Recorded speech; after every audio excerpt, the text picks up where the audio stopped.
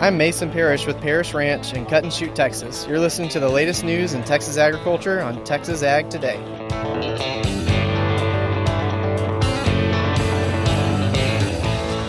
Welcome to Texas Ag Today, a daily look at the latest news in Texas agriculture. Texas Ag Today is produced by the Texas Farm Bureau Radio Network, with the largest farm news team in the Lone Star State. Now here's the host of Texas Ag Today, Carrie Martin.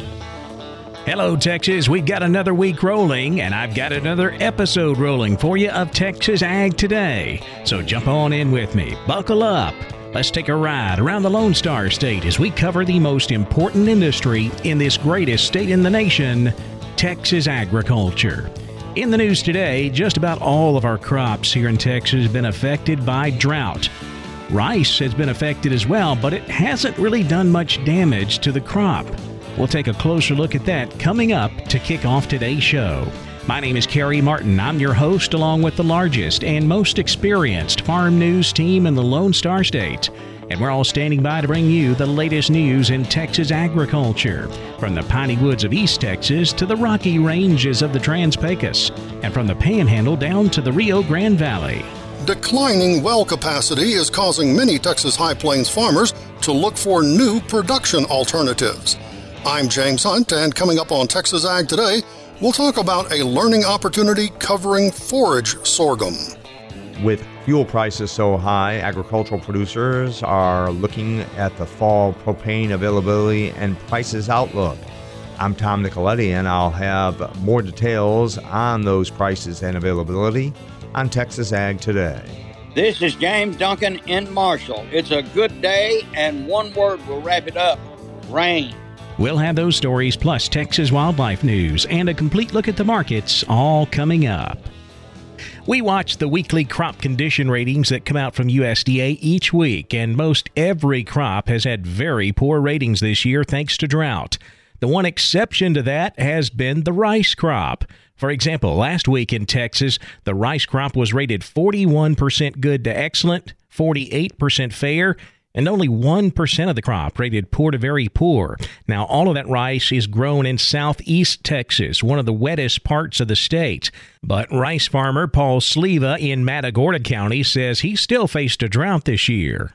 We're in a drought. I mean, probably we only had 15 inches of rain, so it took a little bit more water than on a normal year to keep the rice, the crop watered up. But without all the rains, you have problems with rains come with levees and stuff. Anyway, it was a pretty good year as far as farming rice. Usually in a dry year, rice does better than in a wet year. Pollination being the main thing. You get rain during pollination, it hurts the crop bad. So as far as rice, it was a good year to farm rice. And while many farmers would have loved to have had 15 inches of rain this year, Sleva says that's nothing compared to what he had last year. Well, I can tell you last year we had probably 90 inches of rain all year. I had 30 inches in May alone last year. Normally we get 45 to 50 inches a year. I'm guessing 15 inches is what I'm guessing. I've been keeping track because we haven't had much rain. So it's been dry. It's been hard, not just on the rice crop, but cotton and corn crops too. Sleva says the drought was bad, but the high heat affected his crop more than anything.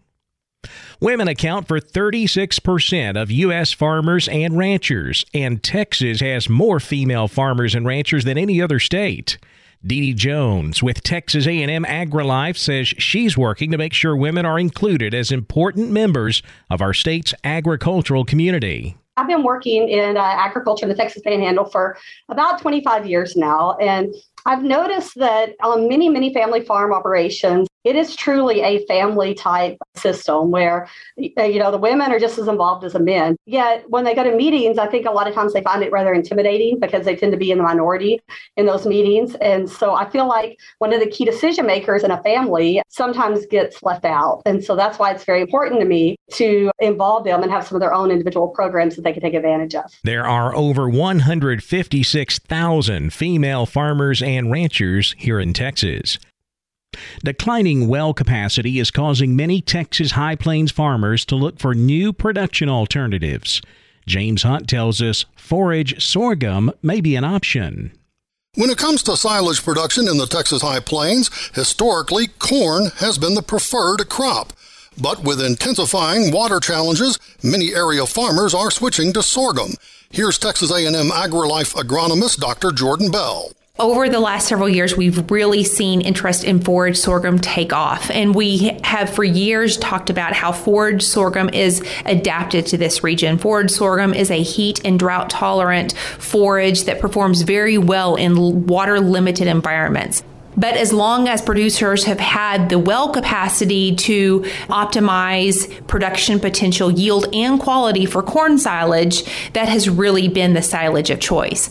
And really, as we consider silage, corn silage is a very high yielding silage as well as a very good quality silage, but you have to have the water. So if the time has come for you to consider forage sorghum, Dr. Bell says there's a wide selection to choose from. As we look at forage sorghum, and especially with the data from our trials, we see that forage sorghum hybrids have improved drastically over the years. We have forage that really can meet any producer's goal. If you want to know more about forage sorghum, on Wednesday of this week, AgriLife is offering a tour of trial plots located west of Amarillo. Various presenters will be on hand to discuss topics related to forage sorghum, including animal nutrition considerations, marketing opportunities, and insect control. For more information and to pre-register, look for the AgriLife news release online by searching with the words Forage Sorghum Field Tour near Bushland. I'm James Hunt on the Texas Farm Bureau Radio Network. Rising fuel prices have taken a bite out of many Texas farmers' pocket this year. But Hank Hill will gladly tell you that propane prices have held fairly steady. Tom Nicoletti takes a look at the supply and price of propane and propane accessories. For Texas farmers and ranchers, the price of fuel, especially diesel, is a major concern as prices have hit record highs. So that has many producers wondering about the cost of propane and its availability this fall. Mike Newland, Director of Agriculture Business Development at the Propane Education and Research Council, says there are no indicators of a supply disruption moving forward to fall harvests and winter plantings. While we've seen crude and natural gas raised to record prices, propane has been very steady during that same period of time. As you look at the farm and how fuel intense our farming industry is, I think it gives growers a great opportunity to lock in their bottom dollar by taking a look at pricing tools that are available to you at the local propane supplier level. It's an opportunity for you to lock in what the energy that you need for this fall. We'd encourage you to communicate with your local supplier just as fast and early as you can. Newland adds that propane is a versatile energy source that allows growers to utilize it in several ways. Just outside of the grain drying space, we've got tremendous opportunities. We're in a pretty advantageous space from price, so as we compare to diesel and gasoline.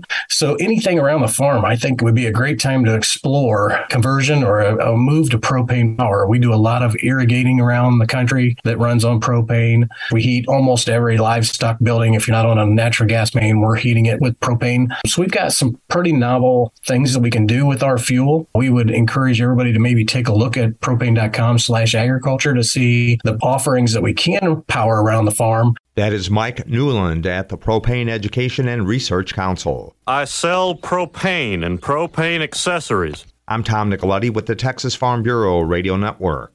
East Texas farmers are enjoying some much-needed rain right now. James Duncan has an update from Marshall.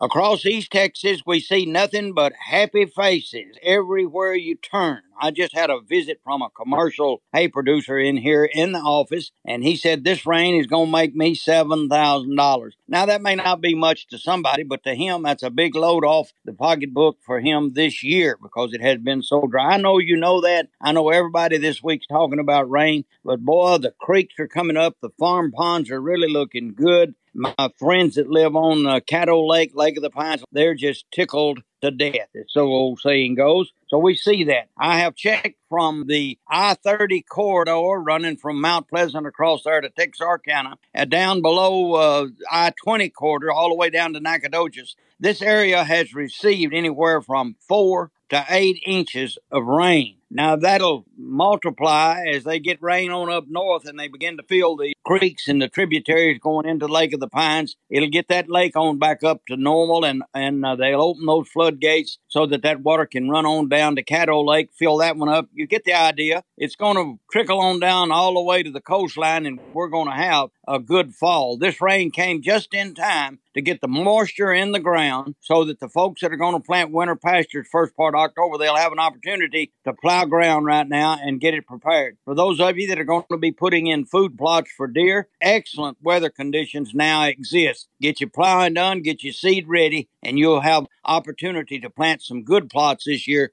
to attract the big bucks. We do hope so anyway. It's kind of the way that it shapes up. Fall gardens will be greatly assisted by the moisture that we have received. It just makes you happy, doesn't it? Makes you feel good all the way around. Right here in East Texas, this is James Duncan reporting for Texas Ag Today. 2 additional Texas lakes are now infested with zebra mussels. I'm Jessica Domel, and I'll have more coming up on Texas Ag Today. And treating for a common fungus in pets may not be enough. Texas veterinarian Dr. Bob Judd has more on that coming up next, right here on Texas Ag Today.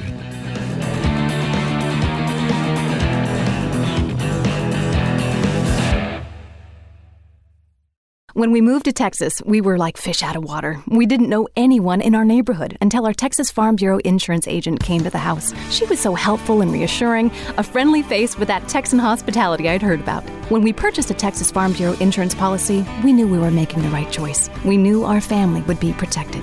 Visit Texas Farm Bureau Insurance today at tfbinsurance.com to find an insurance agent who's a true neighbor. Coverage and discounts are subject to qualifications and policy terms and may vary by situation.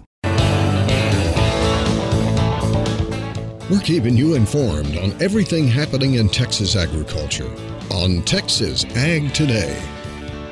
Treating for a common fungus in pets may not be enough. Dr. Bob Judd says ringworm can be hard to get rid of. It is not unusual for a pet to develop ringworm. Ringworm is not a worm but a fungus, and it commonly occurs in young animals, especially kittens. Many people find a stray kitten or puppy and bring them home only to be surprised when those spots of hair loss on the skin is diagnosed as ringworm. Ringworm is successfully treated in most cases with various medications, and the only other concern is that ringworm is contagious to humans, so you have to be careful while treating the pet to prevent human infection. However, treating the pet is not the only concern, as the ringworm fungus can produce spores that can remain in a home environment and can be infectious to other pets and humans after the initial pet's infection has resolved. So not only do you have to treat the pet, but also must decontaminate the environment. Hopefully you have kept the pet isolated to one area in the home to make cleaning easier, but this is unlikely in most cases. A recent study was performed in 70 homes with ringworm-infected cats, and all of these homes were part of a foster program, so all pets were confined to one room. The rooms were cleaned of all visible debris and surfaces were wiped with a household detergent and a solution of bleach or accelerated hydrogen peroxide. Although 50% of the homes were negative for ringworm after one cleaning, some homes required 3 cleanings. So the point of today's program is always have your vet examine a new animal to make sure there are no infectious agents present, and always confine a new animal to a small area in your home until this exam occurs. Thanks for listening to today's Texas Vet News. I'm Dr. Bob Judd, and this is the Texas Farm Bureau Radio Network. 2 additional Texas lakes are now infested with zebra mussels. Jessica Domel has the story in today's Wildlife Report. Anglers, boaters, and other visitors to Texas lakes are being reminded to clean, drain, and dry their watercraft and gear when leaving a water body to help prevent the spread of invasive species like zebra mussels. The reminder from the Texas Parks and Wildlife Department comes as it confirms 2 new lakes, Walter E. Long and Diversion Lake, are now infested with zebra mussels. Lake Walter E. Long, also known as Decker Lake, is east of Austin. Zebra mussel larvae were found there in October of 2018 and May of 2019. Then, in early August of this year, 2 adult zebra mussels were found in the water body by biologists from the City of Austin's Watershed Protection. That finding means the lake has an established reproducing zebra mussel population. The private access diversion lake in Medina County was also recently classified as infested with zebra mussels after numerous mussels were found in July. The Texas Parks and Wildlife Department says that lake is immediately downstream of Medina Lake, which is also infested with zebra mussels. So it's likely that the mussels spread downstream to infect the reservoir. To date, zebra mussels have been found in 34 Texas lakes. 30 are fully infested. But there are many more Texas lakes that are not yet infested with zebra mussels, and it is up to visitors to Texas lakes to help prevent the future spread of the invasive species. You can do that by cleaning your watercraft and gear when leaving a lake, draining all of the water out of it, and by drying it. Additional instructions and a short instructional video are available on the Texas Parks and Wildlife Department's website. You can also find information on texasinvasives.org. For the Texas Farm Bureau Radio Network, I'm Jessica Domel. We did not have any agricultural market trade on Monday because of the Labor Day holiday, so we'll take a look back at how the markets wrapped up on Friday. Keep it right here on Texas Ag Today.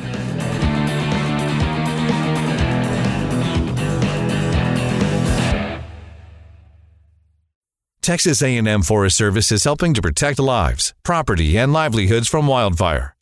State officials warn that weather conditions are creating a high risk for wildfires across the state this summer. Warmer, drier than average, and windy conditions are combining with dry vegetative fuels and increasing the potential for significant large fires. Keep your eye on the weather during the summer months and heed warnings from local officials. For more information on wildfire weather warnings, visit ticc.tamu.edu.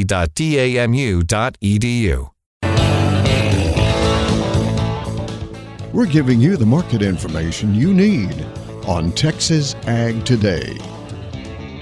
The cattle market ended the week Friday on a strong note with triple-digit gains in the live cattle trade. October live cattle up $1.75, $144.55.